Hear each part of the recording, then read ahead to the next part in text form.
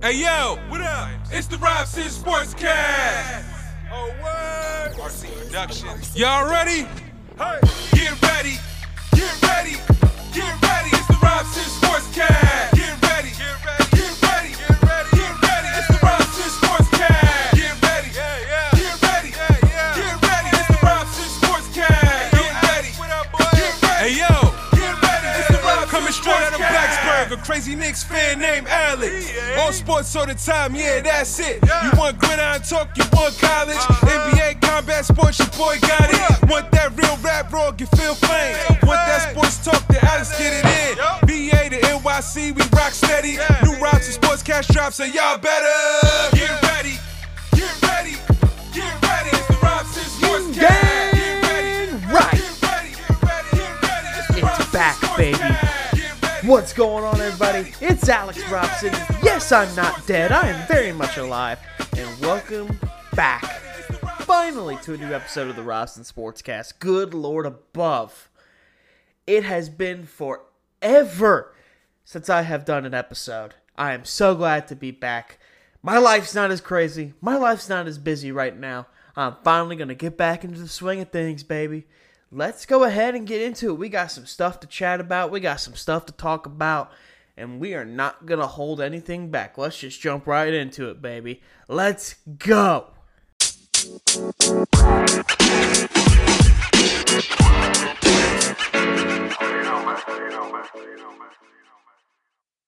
Man, oh man, it feels so good to be back. I'm not going to go crazy and celebrate me being back, but it feels good. I'm not going to celebrate because we got way too much to get into. And if you're expecting me over the almost 6 months I have been away from the show to recap everything that's going on, you must be insane because I'm not going to do that. I'm still going to talk about the relevant stuff, and we're going to jump right into it because, man, oh man, there's something I got to talk about. And that something is about my guy. Now, I have a lot of guys, but this guy is my guy because it's my quarterback. Yeah, I'm talking about the man I dubbed Wall Street Wilson, Zach Wilson. Coming off a great performance, in my opinion. Honestly, he played his best football in his entire career this past game. And this past game was not an easy one. Without his starting left tackle, without his backup left tackle, so on his third string left tackle, missing his two starting tight ends, and his best wide receiver on the field was Braxton Berrios. Zach Wilson went toe-to-toe with the greatest of all time, Tom Brady, and the New York Jets. Almost beat old Tom Brady and the Bucs. But they ended up losing 28-24 after Tom Brady just did Tom Brady things, let him on a comeback through game-winning touchdown at SOB. You're not in New England anymore. Can you just give us one instead of having to make people relive their nightmares like me? About how many times Tom Brady did that to the Jets when I was growing up as a fan? But anyway, Zach Wilson played well, 19 of 33 completion for 234 passing yards and a touchdown. That's good. Now, I know the stats don't jump off the sheet, but he looked well, rounding at a 89.7 QBR rating. I don't really look at that very much, but that is something you still want to take into account because it is a stat. But I have an issue, as I typically do with when I'm talking about the New York Jets, because if you know anything about New York sports, it's that the New York media is full of a bunch of insane people. And probably full of a lot of bipolar people too, because they're always jumping back and forth. There is not a happy medium, and I'm a victim of this too. Trust me, I am a victim of this too. You are bouncing back and forth, back and forth. You are one way or the other. You don't find a middle ground. You're very emotional, and that's okay. But there is just some things that are ridiculous. So, in this game, the New York Jets had a 4th and 2. They decided to roll the dice. They know who's on the other sideline. They're going to try and convert this. If you convert it, the game is probably over, and the New York Jets will pull off a massive upset. So the play was a little bit weird. I'm not a huge fan of it, but I'm going to talk about it in a little bit. So Zach Wilson's under center, has a running back in the backfield with him. Running on a motion from the right side is Braxton Berrios, who had a great day as well. And that looks like that's where it's supposed to go. It's supposed to be kind of a jet sweep kind deal to Braxton Berrios with the option for Zach Wilson to keep the football and take it himself on a quarterback sneak. Now, from 4th and 2 against that defensive line, that is stupid.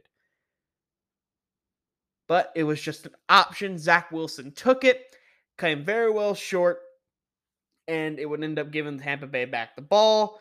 And of course, Tom Brady did Tom Brady things. Now, Zach Wilson has been under heavy fire for this. And I don't really get it. Here's some of the stuff the New York media is saying. Bart Scott himself, a former New York Jet, infamous for a great after post-game speech against the New England Patriots in the playoffs, and the New York Jets pulled off an upset, saying, "Can't wait for a matchup in the AFC title game with Pittsburgh." Which we all know the Jets, of course, lost. We could have waited for that as Jet fans. Another L in the playoffs. But anyway, that's neither here nor there. That was a long time ago. And I barely knew what football was at that point. Not even sure if I was really a fan then. I was probably still geeking out over Star Wars and stuff like that, which is okay. You can like football and Star Wars at the same time. Don't let anyone else tell you otherwise. And if they do tell you otherwise, they just don't get it. Anyway, but he was met with a lot of under fire. Zach Wilson, a lot of people saying he was selfish, saying that he was egotistical. He wanted to be the hero in the moment. And Bart Scott even said this was a bad character moment and he should apologize to every single one of his teammates for being a bad teammate. And this irks me. And I'm going to get into why. This irks me because if you listen to what Mike LaFleur, the offensive coordinator, and Robert Saleh, the head coach, both say, it was a miscommunication. While Zach Wilson had the option, Robert Saleh said himself he believes him as a coaching staff, they did a poor job communicating to Zach Wilson that option shouldn't have been there. It should have been an end around to Berrios, and that was that. And that's what's going to happen. Rookie head coach, rookie play caller as an offensive coordinator, and a rookie quarterback. That's going to happen. Get him out of the way now. I'm fine with it. And honestly, I was fine with the Jets losing. I'm not mad about that loss. They put up a fight in a game they shouldn't have been in. They were 13.5-point underdogs going into this football game, and they only lost by a couple. I'll take that. But this is where it gets me. They know that information, but they're still looking at Zach Wilson and saying, "You're an idiot. You're a fool. You're selfish. You're a jerk. You're a bad teammate. Apologize." Apologize for a mistake? Now, of course, in life, you want to apologize if you make a mistake, but this is football. Mistakes happen to everybody, especially when you're a rookie quarterback, a rookie head coach, and a rookie offensive coordinator calling plays. That happens. And I just don't get it. Why are we hammering on Zach Wilson for a rookie mistake? It happens. One rookie mistake in a game where he was sensational the entire time, making great reads. His 4th straight game without an interception. Zach Wilson in the 6 games before he got injured against the New England Patriots, Zach Wilson had 4 total touchdowns and 9 turnovers. In his 4 games back, he has 8 total touchdowns and only 3 turnovers. It's not incredible, but it's progress, and that's what you want to see out of a rookie quarterback. And when you watch him play, you can see it. He's starting to get it down. He's starting to get better. But he makes one mistake, and a minor one at that. One that's not solely on him. It was on Saleh. But mostly it was on Mike LaFleur for not communicating that option for Zach Wilson to run, it wasn't there. Rookie quarterback's not going to see everything. It was a mistake. It's not a judge of character. And that was my biggest issue when we talked about Zach Wilson during the draft process. a lot of major sports journalists, sports talkers, all that kind of stuff like that, whatever you want to call them, sports broadcasters, were calling Zach Wilson the next Johnny Manziel, saying he had attitude issues, saying he was a bad teammate, saying he came from wealth, so he was spoiled. When Zach Wilson, when he was still at BYU, literally drove around in his car and did Uber Eats just to pay for lessons with his quarterback coach, John Beck. That's spoiled. And if you talk with anybody at BYU, they will tell you Zach Wilson was a great teammate. You talk to Jet players, many times have they said Zach Wilson, how great of a leader he is and how great of a teammate he is. The false narrative is just insane. And this has been going on all year. Now, part of it is because he's in New York. I mean, New York sports media is ruthless, man. I always like to say, in New York, in the sports world, if you are winning, you are treated like a god.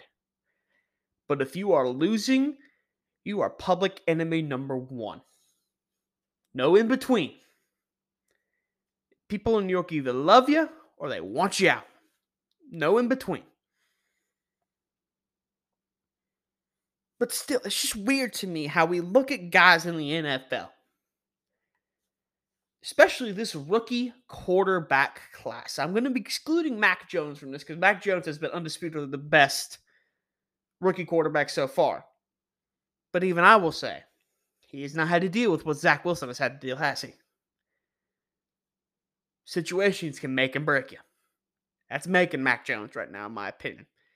Mac Jones has never been playing outside of the system. I feel like Zach Wilson has had to at points and intervals, especially when your best receiver is Braxton Berrios. Now, let's talk a little bit about some of these other quarterbacks, shall we? And again, I'll probably exclude Trey Lance too because he's had a lot of small sample size and everybody kind of agreed that coming out of North Dakota State, he probably needed a little bit of time.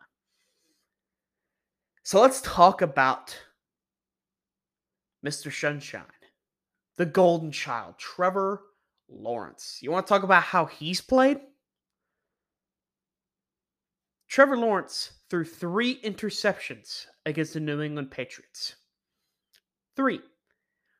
Trevor Lawrence has thrown 2 touchdown passes in the past 8 games. 2 touchdowns in the past 8 games. And a lot of people, of course, want to blame, it's Urban Meyer's fault. It's the Jacksonville Jaguars not having any weapons. It's not Trevor's fault. Zach Wilson doesn't have anything. Zach Wilson was on wide receiver 4 as his wide receiver 1. His tight end was an undrafted free agent from Ole Miss. He was on his 3rd string left tackle. But it's because Zach Wilson's in New York and he didn't go to a big name school that everyone's just like, there's no way this guy's going to be any good. Talk about another, Justin Fields. Joe Morley, my good friend. I hope you're listening to this because you have called Justin Fields the best quarterback in this draft class. He has been awful at points and intervals throwing the football. Now, his athleticism has never been denied. He is special running the football.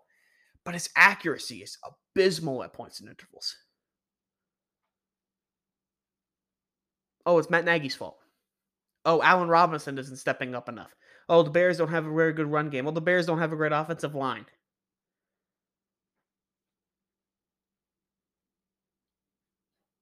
What the hell does Zach Wilson have? Like I just said, all the things I just said. Now, I'm not calling any of these guys busts. But the thing that irks me is a lot of people are calling Zach Wilson that at points and intervals. Saying he's not a franchise quarterback. And even some people were saying that after the mistake that he made in the Tampa Bay game, even though he just played the best complete game in his career so far. And they've been saying, like, oh, he's a bust. He's a terrible decision maker. He's a small guy. Where's that talk for Trevor Lawrence and Justin Fields, who have been just as bad and at points worse than Zach Wilson? And like I just said, Trevor Lawrence has thrown 2 touchdowns in the past 8 games, and Justin Fields is on the bench hurt right now. And even then, when he was off the field, the Bears were just as good. I mean, like, he wasn't being a difference maker. I'm not calling any of them busts. But it's just absurd to me. Just absurd to me. And I'm going to bring this up one last point, too. There are still some people out there, and I'm going to mention them. It's me. It's Alex Robson. I'm back. Of course I'm going to mention this bum. How about that guy, Sam Darnold? You want to talk about how he's been? Everyone and their mama saying, oh, it's the New York Jets' fault. Oh, man, he's in Carolina with all those weapons and Matt Rule and Joe Brady. Sam Darnold's going to be awesome. And for 3 weeks, he was. And then those ghosts started popping back up again, didn't they? Statistically, he has been worse this year than he was last year. I didn't even think that was possible. At one point, this guy was benched behind PJ Walker and washed up Cam Newton. Darnold was so bad, he got a guy that I think is still really, really good, and Joe Brady fired. And he's going to get a guy I think is a good coach at the college level. I don't know about NFL coach. But he's going to get a guy that's a damn good leader of men, and Matt Rule fired too.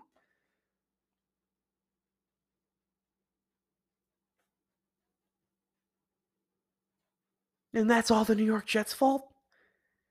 Well, part of it is maybe Sam Darnold just wasn't that good.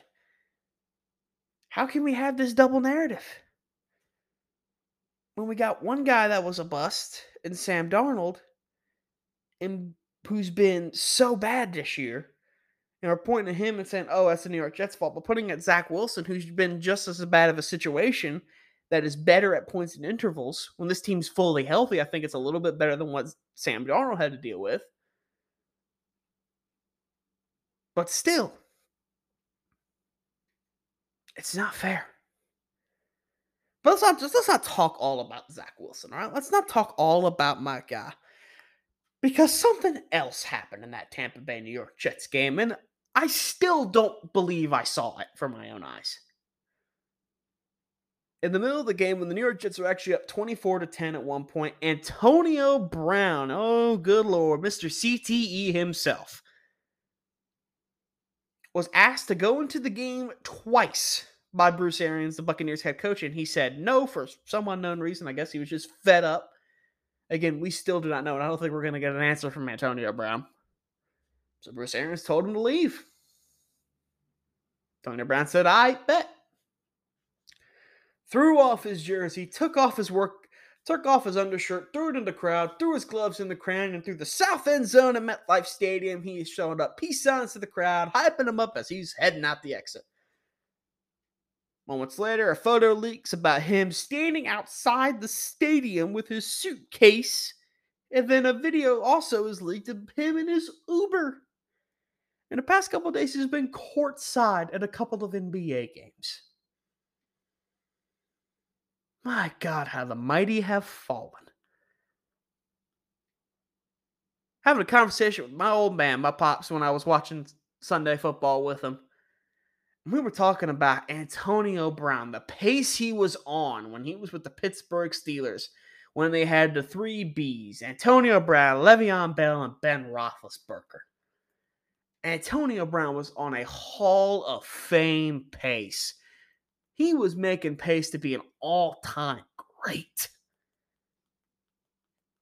And he gets fed up with Pittsburgh and demands a trade. He gets traded to Buffalo for like 2 minutes, and then he demands to not have be traded there. So the trade gets vetoed. Next thing you know, he's traded to the Oakland Raiders. And oh my lord, things just get worse. He goes absolutely crazy there. Gets cut. signs with the New England Patriots for a little bit, plays a game, I think, there, and then he follows Tom Brady to Tampa Bay and wins a Super Bowl. Looking all right. Maybe finally he's turned the corner in this situation. This man has gone from Hall of Famer, potential legend, to the biggest clown in the world right now.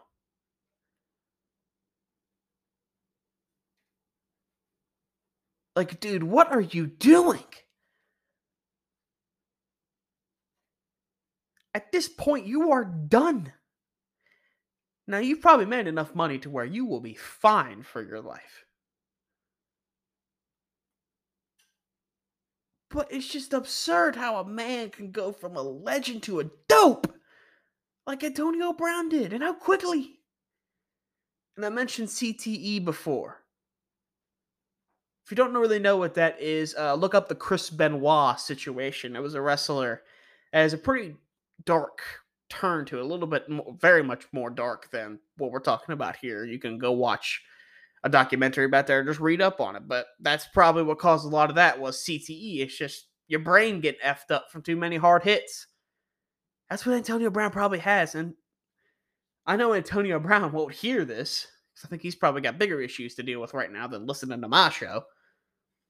But dude, you gotta get help. Like professional help. Because this is bad.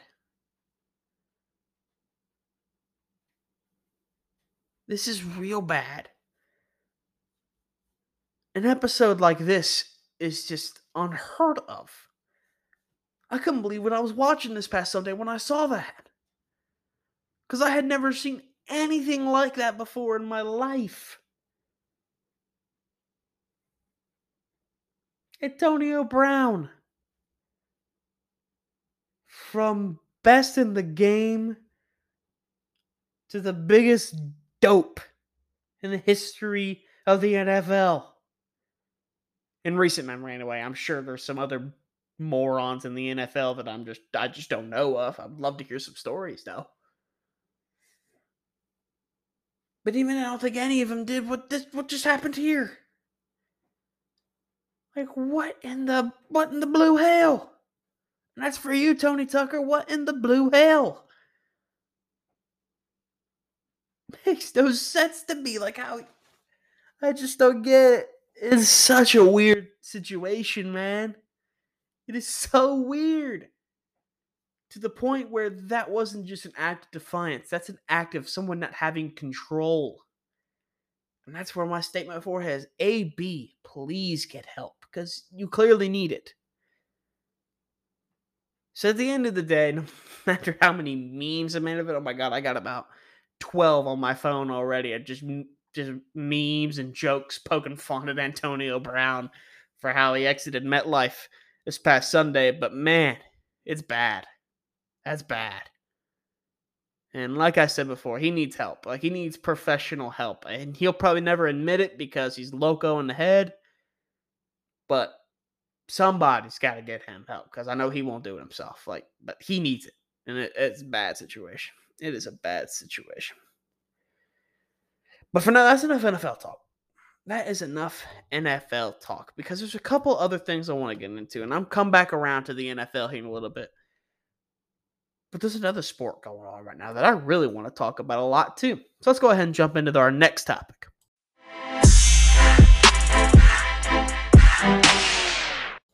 Let's talk about some basketball, shall we? Let's talk a little NBA action. Because there's a couple teams, a couple scenarios I just want to talk about. A couple situations, as some would call them. First off, I got to get it out of the way, man. I just got to. I got to. It's the damn Knicks, man. Just have to get it out of my system. What happened? This team has completely lost its identity. Their defense stinks. And that was the highlight of them last year. Their defense was so good. I think they allow like 97 points a game. Like they're not even allowing 100 a game, and that's really good in today's NBA. But Julius Randle leading the charge. Of course, it fell apart in the playoffs because this team's incredibly young and all that kind of stuff like that. Julius Randle's not a really natural born number one guy, but still, it was just like, man, this got potential. And they had a good draft. They traded around a lot. Ended up getting a guy like Quentin Grimes from Houston, a really good 3-and-D guy. You get Miles McBride. My bad, not Trey McBride. That's a football player. But Miles McBride, a really good defending 3-point shooting guard again. And then you get Jericho Sims from Texas, a really big, just absolute tank inside the paint. And then free agency, it's meh. I mean, you get Evan Fournier. I like him as a scorer. He can defend all right. The Kemba Walker signing, I did not like at all. And I was proven right on that as he was actually benched for a little bit there. But he's turning around a little bit. But still, it's like, okay, maybe not a big run, but I think they're a playoff team, a sneaky team in the East that maybe can make a run and get to the conference championship. But I'm thinking probably about the semis, maybe another first round exit, just more competitive. It's all right, but they've just completely been terrible at points and intervals. Julius Randle has been playing ball hog most of the time. Evan Fournier's inconsistent. Like I said, Kemba Walker's just awful this year. One of the lone bright spots has been the development of RJ Barrett. He's gotten a lot better, and I'm really happy to see that. But still, the rest of his team is just meh. That's why I was saying the Knicks needed a superstar. They needed to spend the big bucks on a Kawhi Leonard. Get that beast in here to the Garden, and the Knicks would be a really good team in the East. I'm telling you, it would take pressure off Randall. Kawhi is easily a really good number one guy. Barrett can develop better. I mean, Derrick Rose is a good starting point guard. You got Emmanuel quickly. You didn't need to get Kemba Walker. It's awesome that he's back home in New York. Really cool, but still, it's just no. It's just not right. Now they won yesterday. I give them that. They won 104-94 against the Pacers. That's a team you should beat. They're 18-20 right now, and Lord, the NBA season's long. 38 games in out of 82. They still got a shot to be a playoff team, but still, man, it's just like this team has so much potential to be so much better. They just need to sign a big name. You've shown that you're heading in the right direction. It's not like NBA free agents are going to avoid you now. You've shown you have the right pieces in place to be a potential contender in the East. Now you just need a star to add on to it. Randall's not that. And Randall's a good player. I'm not saying get rid of Randall. I like Julius Randle, but just not as my best player. As a second best player, okay, that could be fine. But honestly, I prefer him as a third best player. Because that's what I think RJ Barrett will develop into a really, really good basketball player.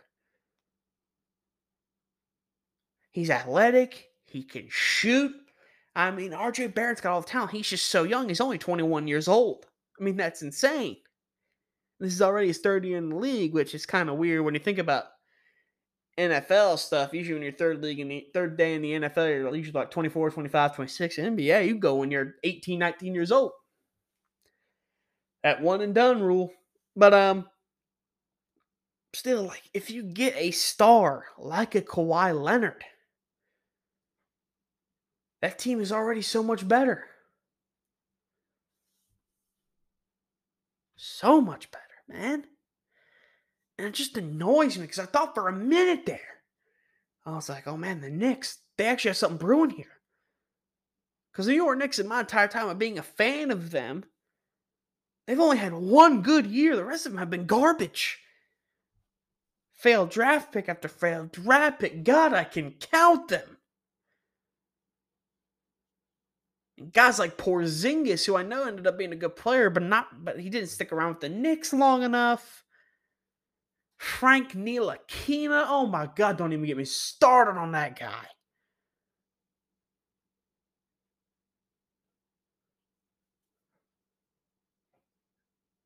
Kevin Knox has turned out to be a really rough pick, and I liked the pick of Kevin Knox. He just didn't develop right. It's just like, God almighty. The one time I think there's something brewing here, and now you've just squandered it away.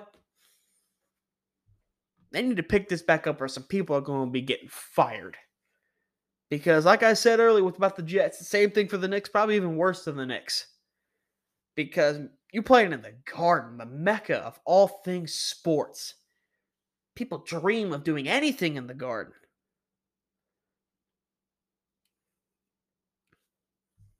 Just not good enough. It is not good enough. Especially for the potential this team showed last year. Next, let's talk about the Golden State Warriors a little bit. Jesus H. Stephen Curry. MVP by far. And if you debate that, you're crazy. They're 29-7 right now, which is incredible. That's the best record in the NBA. Only by half a game, the Suns are right behind them. But that guy Curry, man. Revolutionary. Undoubtedly a first ballot Hall of Famer. The minute he's eligible, he should be put in. Even if he's put in by himself, I don't care. He needs to be in immediately. He has changed the game and how it is played.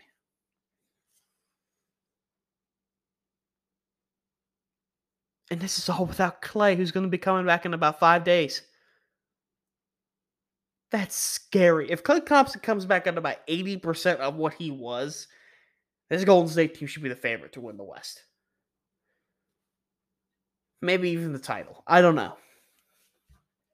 But I'm telling you, man. That's a good basketball team right there. It's because it's just gelled so well. It's not just Curry. While Curry is doing a lot of it, Draymond Green has been playing a solid role. He leads the team in rebounds with 7.9, assists with 7.7, and blocks with 1.2. Along with being a really good defensive juggernaut. Like, he has been a good player. And then you got a guy like Jordan Poole, former Michigan Wolverine at 22 years old, coming out of nowhere and just really lighting it up. You got a guy that comes off the bench every now and again in Gary Payton II, who comes in and will drop a highlight dunk every now and again. You got Andrew Wiggins on this team, who's a good role player. This team is so stacked. And if they get Klay Thompson on this team, good Lord. And like I said, 80% of what Klay Thompson was before on this team is deadly. Because there's one thing in life you can't teach. Well, there's one thing in life you can't teach, and that's how to be a really great shooter consistently. I mean, you can work at it, but you can't really teach the true art form of it. Because it's a mindset. A shooter's mindset is not taught. It is inherent, in my opinion.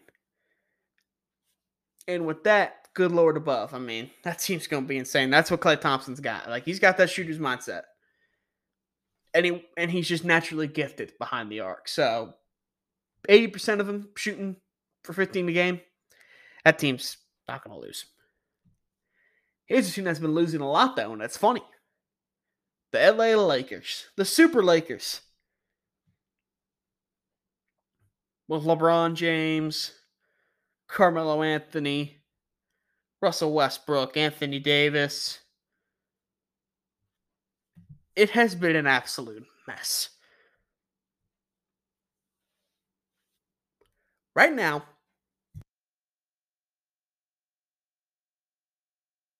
as it stands, the Super Lakers is at 519-19.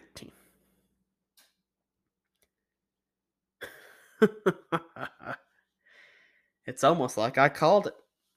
I knew this wasn't going to work. Now, of course, I never said it on an episode because throughout that time period, I think I disappeared off the face of the podcasting earth for a little bit there. But the LA Lakers. I knew this was going to happen. Because of one thing. You're really going to put the point guard duties to the most selfish player in the NBA. I have been very adamant about my opinion on Russell Westbrook. A phenomenal talent, one of the best talents of this generation of basketball. But he is a one-man show that cannot be a role player. He's not a point guard. If they had a true point guard distributing the basketball out to these guys, they would have been golden. I would have preferred them to kept Alex Caruso, who is a damn good player on the Chicago Bulls right now. I prefer him to keep him. Or maybe give Lonzo Ball, who is an absolute stud with the Chicago Bulls as well right now, give him more time to develop. Then you would have had a distributing point guard that can play a role in the offense. Because Russell Westbrook's not going to do that. Russell Westbrook cannot shoot to save his life.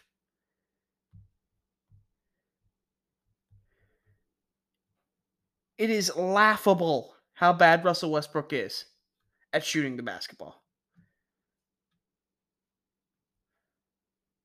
Laughable.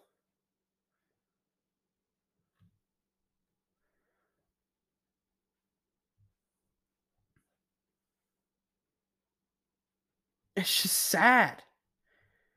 Because again, this is a good basketball player. 30% from three ain't going to cut it in the NBA today. 45% from the field is not going to cut it in the NBA today. In the NBA today, you have to be an above 50 shooter from the floor and about a solid 40% from three. Now, I know that sounds a bit much, but like I said, in the NBA today, that's the standard. The standard is hyper-aggressive shooting ability. What I mean by hyper-aggressive shooting ability, that when I point at you and say, take over, you can do it. I genuinely don't believe Russell Westbrook can do that. Now, in the past, he could. But now I just don't. I'm sorry to say that, but that is my opinion.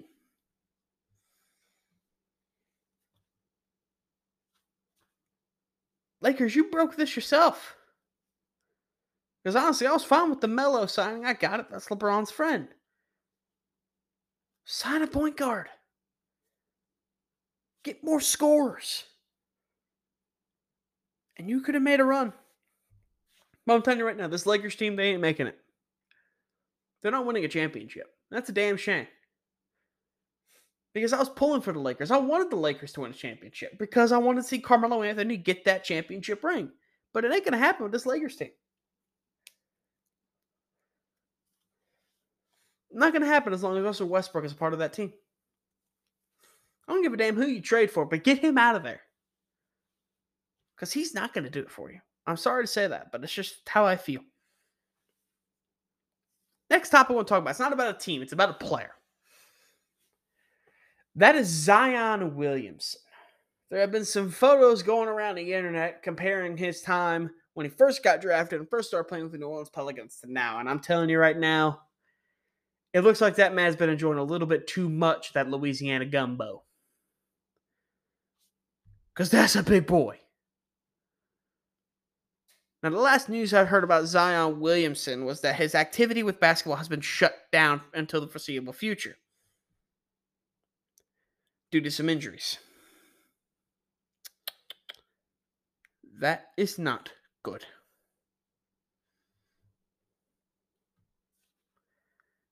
And I mean not good.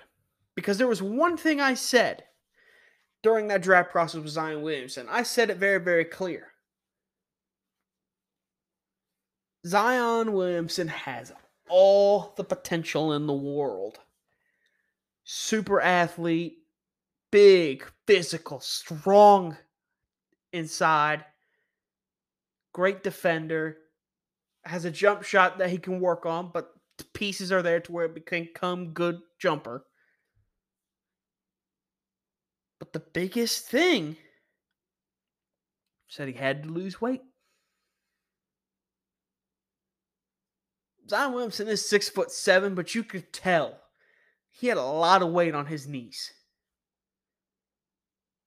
And for a guy that does a lot of jumping around and his natural gift is his athleticism and his ability inside the paint just to out-bully everybody, that's not what you want.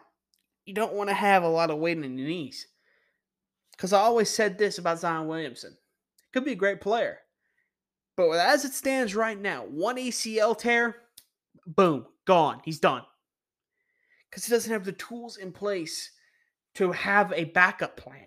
That's what made a guy like Michael Jordan around for so long. I believe he was 42 when he retired? It's because he knew how to shoot the basketball. It's like that saying. If you teach a man to fish, he can feed his family forever. I think that's the saying. I heard that twice. I don't know. Something like that. Google it. I don't know. I'm a sports podcaster, not a psychologist or philanthropist, whatever the hell the term is. But Mike, since he had that art of shooting, when his athleticism deteriorated as he got old, he could still play the game at a high level. Well, Zion, he didn't have those pieces yet. And like I said, the bones were there to give him that ability, but they weren't there yet. He needed time to get to work at it, and now he's not even doing anything. It's not good. I'm telling you right now, it is not looking good for his NBA career. That's a damn shame because that is one of the best highlight reels for a college player ever was his time at Duke. And that 1 year, he was just so fun to watch. I'd never watched more regular season college basketball in my life than when Zion Williamson was playing with the Duke Blue Devils. Because usually with college basketball, I do not care until tournament time. Conference tournaments and March Madness. That's all I cared about with college basketball. But with Zion, that was a different case. If he was healthy, I was watching a Duke basketball game because I just wanted to see him play. It was so fun. But now he may become the biggest what-if story in NBA history. One of, if not the. What if he just listened to Alex Robson's show? I'm just kidding. The question is, what if he put the time in and lost that weight? We could be talking about one of the greatest athletes in basketball history. Now, I'm not talking about one of the greatest players ever. But in terms of just pure athleticism and athletic ability, one of the greatest ever. That's my opinion. Zion still turned out to be really, really good. Absolutely. He's got a ton of time. I think he's only 19, 20 years old. Got a ton of time. But this is not a good start. In fact, it's possibly the worst start you could have. When the one thing that was holding you back was a little bit too much weight, and the one thing you went out and did was enjoyed a little bit too much of that Cajun flavor in the bayou. Let's move on to our last topic.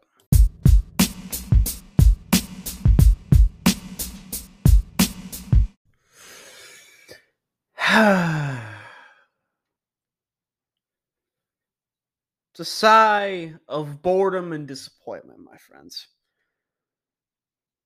Because I kind of forgot about this. Because my brain is hardwired to forget about this. But here we are. The college football season has one game left. Just one. And it's a game where I am rooting for the bomb, as they say. as number 1 Alabama takes on number 3 Georgia in a rematch of the SEC championship game, where Nick Saban looks for yet another championship, while Kirby Smart looks to finally slay his demons and take out his former boss.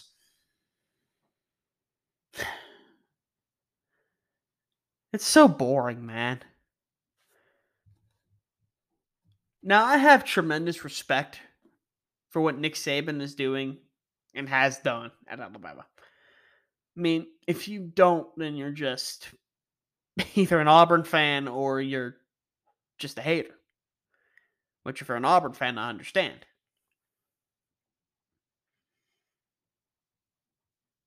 But man, they've been in all but one college football playoff since it started. All but one. And they've won it several times. It's just ridiculous, man. Absolutely absurd how a team can be this dominant for so long. One of those moments where, like, man, they just can't keep getting away with it. I'm telling you right now, nothing's changing until Nick Saban retires, man. This is why I believe Bama will win this one again. And that's tough for me to say about Georgia, because Georgia's been a really good team this year. Wiped the floor with everybody they faced, but the minute they faced Alabama, they were exposed. There's one team that they can't get across. And it shows, because they whooped up on Michigan. I thought Michigan was going to be in that football game to the end. But Georgia just wiped the floor with them. Much like they did everybody else. But Alabama. So,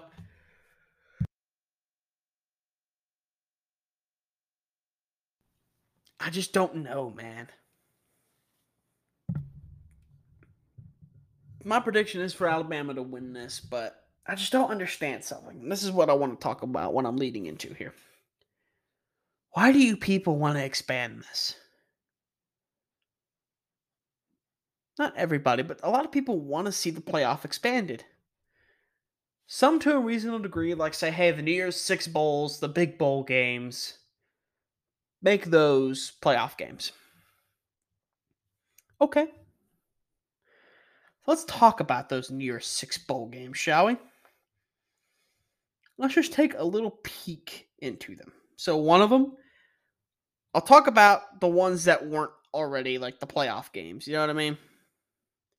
Because I don't really want to just beat a dead horse. You know what I mean?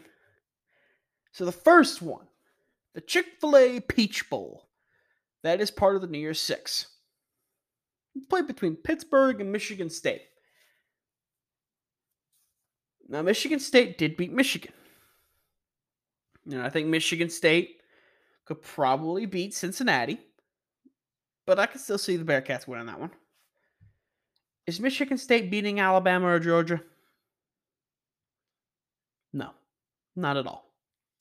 Pittsburgh ain't beating any of them. Now, Pittsburgh is a great story, but they'll be right back to the bottom of the pit, as some would say. You like the pun I did there? Pittsburgh being at the bottom of the pit. But this happens every now and again with Pittsburgh. They have a great year or they have a big win, and it just shows that, hey, they're all right. But they'll never be what they once were. And I hate to say that, but it's true. Next up, the Fiesta Bowl. Oklahoma State and Notre Dame. Now, Oklahoma State had a great comeback win, but they're not beaten. They can maybe beat Cincinnati. I'll give them maybe on that one, but I still don't think they're beating any of those playoff teams. Not no for damn sure Notre Dame, man. No for damn sure. Because it happened before. Notre Dame has consistently shown that they can't. Because every single time they get in, they get their rear end beaten in.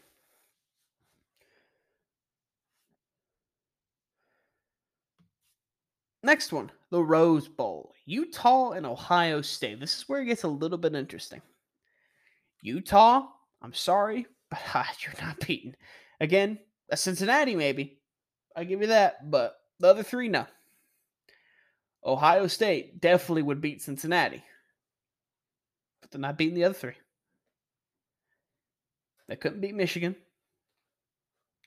They ain't beating Georgia, and they ain't beating Ohio, and ain't beating Alabama. I'm sorry. That's just not how it's going to go. The Sugar Bowl, Baylor and Ole Miss. Do I need to get into this one? As fun as those teams are, they're not competing with any of them. Again, they kind of get the maybe I could see it with Cincinnati.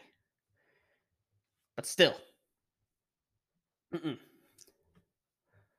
And then, of course, we have the actual playoff games, the Cotton Bowl and the Orange Bowl, where Georgia and Alabama, the two teams that are consistently at the top of the recruiting charts, winning. Cincinnati's a great story. They had no shot. Let's be real here. Michigan, a great story. They were awful last year, and they come back and finally beat Ohio State and get into the playoffs. Had no shot against Georgia. And it was evident from the jump. You really want to expand something that's already just seeing blowouts consistently? When's the last time any of these playoff games have been competitive? Like genuinely competitive?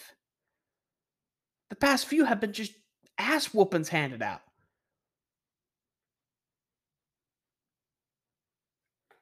Just goes to show you can't please everybody. Because everybody wants to play off with whoever. They want to play off with, a few years ago, UCF in it.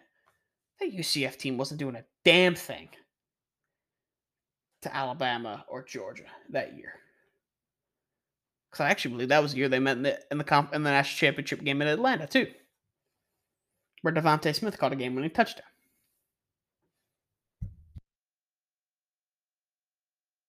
This year, everybody wanted Cincinnati, and you got it. Look what happened. But people consistently want these darlings, these Cinderella stories in this. Some people are wanting 12-team playoffs, which would include Pittsburgh, Utah, Michigan State, Oklahoma State, Ole Miss, Baylor, Ohio State, and Notre Dame. Let's go ahead and take a look at some of these matchups, huh? So 1 versus 12. Alabama versus Pittsburgh. That's a blowout. Michigan versus Utah. Now, Utah is one of those teams that has a puncher's chances because how physical they are. But with how good Michigan was playing up until Georgia, whose biggest strength was stopping their strength, I'm sorry, that wasn't happening. What is this? Georgia versus Michigan State. The biggest strength of Michigan State's team was Kenneth Walker III. What's Georgia's biggest strength? Stopping him. That's a blowout. Cincinnati, Oklahoma State. There you have a football game. That would be interesting.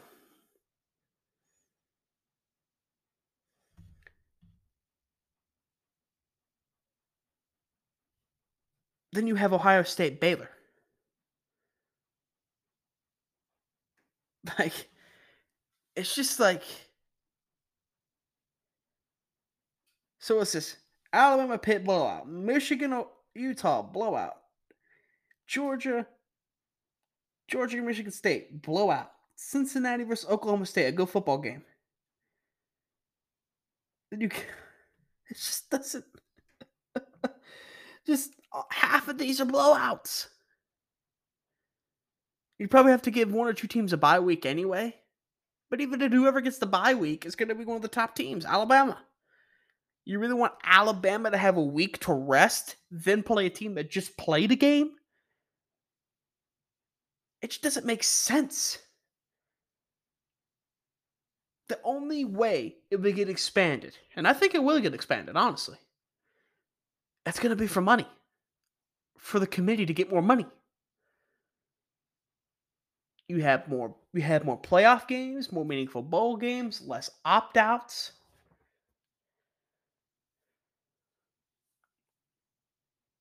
More money.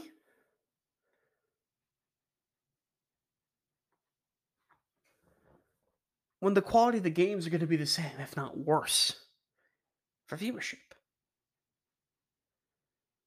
I understand you want better quality, but I'm telling you, with how things go now with the recruiting charts, I mean, you just got to look at it. Alabama and Georgia are consistently like 1, 2, 3, 4. Like they are just like they're always up there. This year was a little bit different because Texas A&M was there too.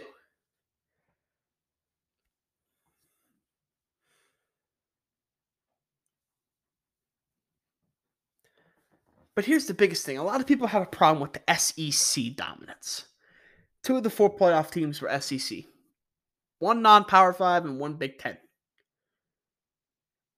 If you expand it to this 12-team format, I'm telling you one thing. Alabama and Georgia are never missing with how things are trending right now. With how things are trending right now, you are not having a playoff without Kirby Smart and Nick Saban in it. Let's talk about some other teams in the SEC, shall we? Kentucky, they are threatening sometimes. Mark Stoops does an incredible job there.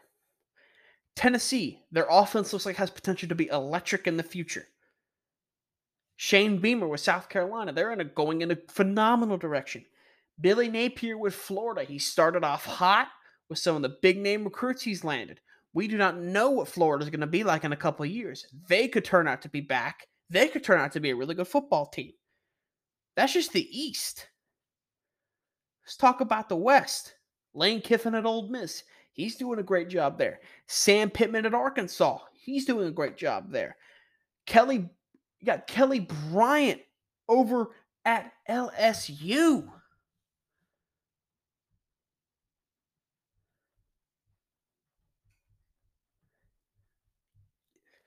You mean to tell me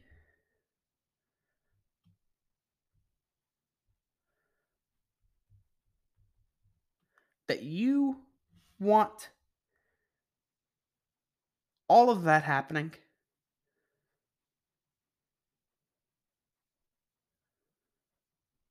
with an expanded playoff? I just realized I think I clicked in my head my mistake. I think it's actually Brian Kelly, not Kelly Bryant. I think that was an old Clemson quarterback. Oops. I'd say I cut that out, but I kind of like leaving my blunders in there like that because it adds character to the show. But yeah, Brian Kelly at LSU. I don't really like that signing, but we'll see how it goes. I mean, he's one of the more successful coaches in the past 20 years in college football. But anyway, you really want to expand the playoff? I just forgot to mention for some reason A&M with Jimbo. I mean, he currently has the highest rated recruiting class ever. You want to expand the playoff with all that going on? So let's just see. So you got Georgia, Kentucky, just the teams I mentioned. Georgia, Kentucky, Tennessee, South Carolina, Florida, Ole Miss, Arkansas, A&M, LSU. That's 9, 10, 11 teams. 11 teams that in the future could have chances at being a playoff team. We've seen it before. The SEC just dominates the polls. Several times. That's why they never should have went off the BCS rankings. 1 and 2. That's all that needs to be playing for a national championship. The best team and the second best team. Everybody else doesn't care. You get into your 6 bowl. I know all the opt-outs and all that. Well, opt-outs are what's needed. Because you just saw what happened to Matt Corral, right?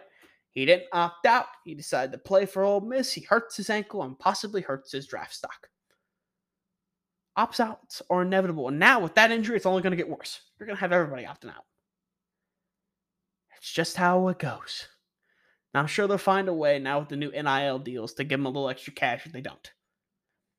But even then, I doubt it will fix everything. There's still going to be guys opting out. Top tier guys. They don't care. I'm going to get paid more in the NFL because I'm going to be a top 5 pick. It doesn't matter. I just named 11 of 12 potential playoff teams if the polls worked out that way.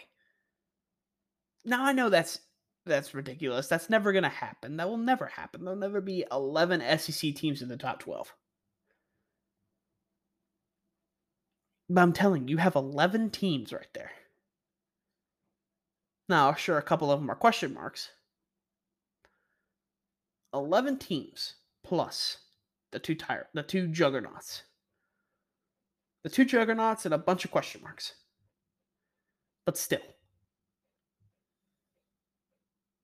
You really want to have a 12-team playoff, and at the end of the day, it being the semifinals with a shot at the national championship and it being 4 SEC teams, it being Alabama, Florida, Georgia, and Tennessee or something like that, or Ole Miss. Nothing's changing. The SEC is still the premier conference in college football. None of them compare. Big Ten has Ohio State and Michigan. 2 teams. And even both of them are inconsistent at times. ACC had 1 team, but we don't know what they're going to look like now with Clemson. Trevor Lawrence is gone. Dabo doesn't have Deshaun Watson or Trevor Lawrence anymore. What are they going to look like? We don't know. The Pac-12 is the most inconsistent conference in college football.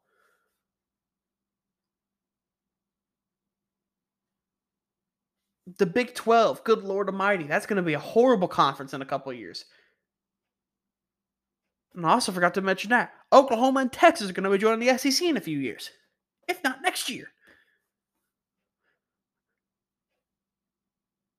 Oklahoma's been in a bunch of the college football playoffs. You want to expand it and just have the situation get worse? Because at least now we still get a little bit of variety. We get the Cincinnati's coming in every now and again. It's just, I don't see how they can make it better.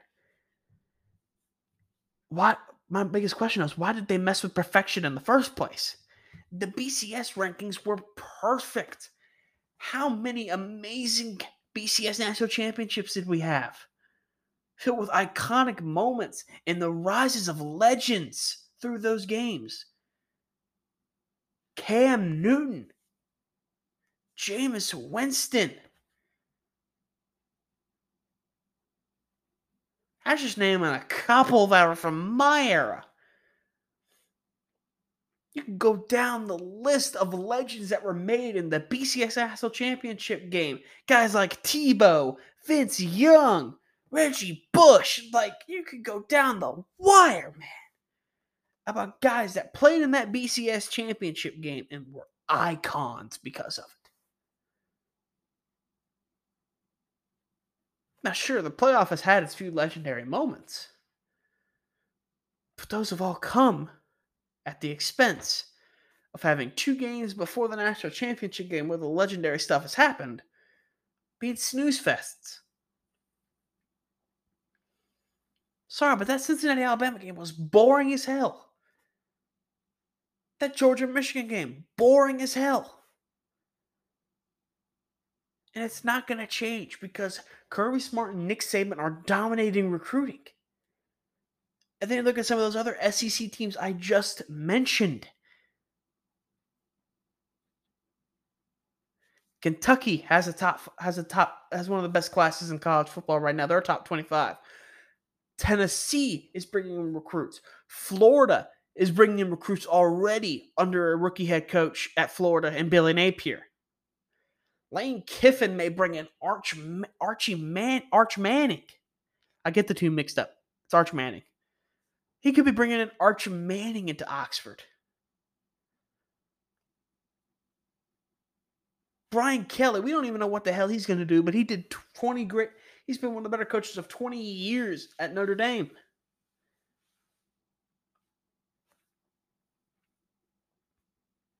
Plus, Texas and Oklahoma are joining too. And while we don't really know what those 2 teams are going to look like in the future, the situation ain't going to get better, ladies and gentlemen. It's only going to get worse if you want to expand the playoff. But it's going to happen. It's inevitable. It is going to happen. We're going to have probably about 8 teams in it. But I'm telling you right now, when Alabama and Georgia continue to dominate, and these risers in the SEC like Florida, Kentucky, Ole Miss, etc., when they are in that Final Four as well, you only have yourself to blame. And you'll beg for them to go back to the old routine. When in the end, they shouldn't even have started a playoff to begin with. Because they had it right with the BCS, but they messed that up. And you can't go back when you're making a lot of money, because that's all the playoff committee is looking at, is the dollar signs. Let's go ahead and wrap this show up.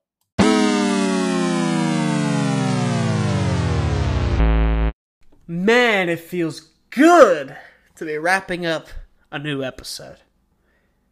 It feels great to finally be back. I'm definitely going to try and make this a weekly thing. School will be starting back up here in about a week or two. So life will get a little bit more busy, but I'm going to try my best to every week get you a new episode out. It may not be a set day. I'm not going to commit to a day where I do it because life is unpredictable. And so is my job in school. So I'll just make this say every week I'll try and get you guys a new episode out because I love to do it. I love to break out that good old-fashioned sports chat once every week for you guys. But for now, it's time to say good night. Or goodbye. I probably shouldn't say good night. It's good night for me as I'm recording this. But it's probably not good night for you listening to this. So it's probably time just to say goodbye. This is RC Productions and Phil Flames with the dope beat. This show's Alex Robson, signing off.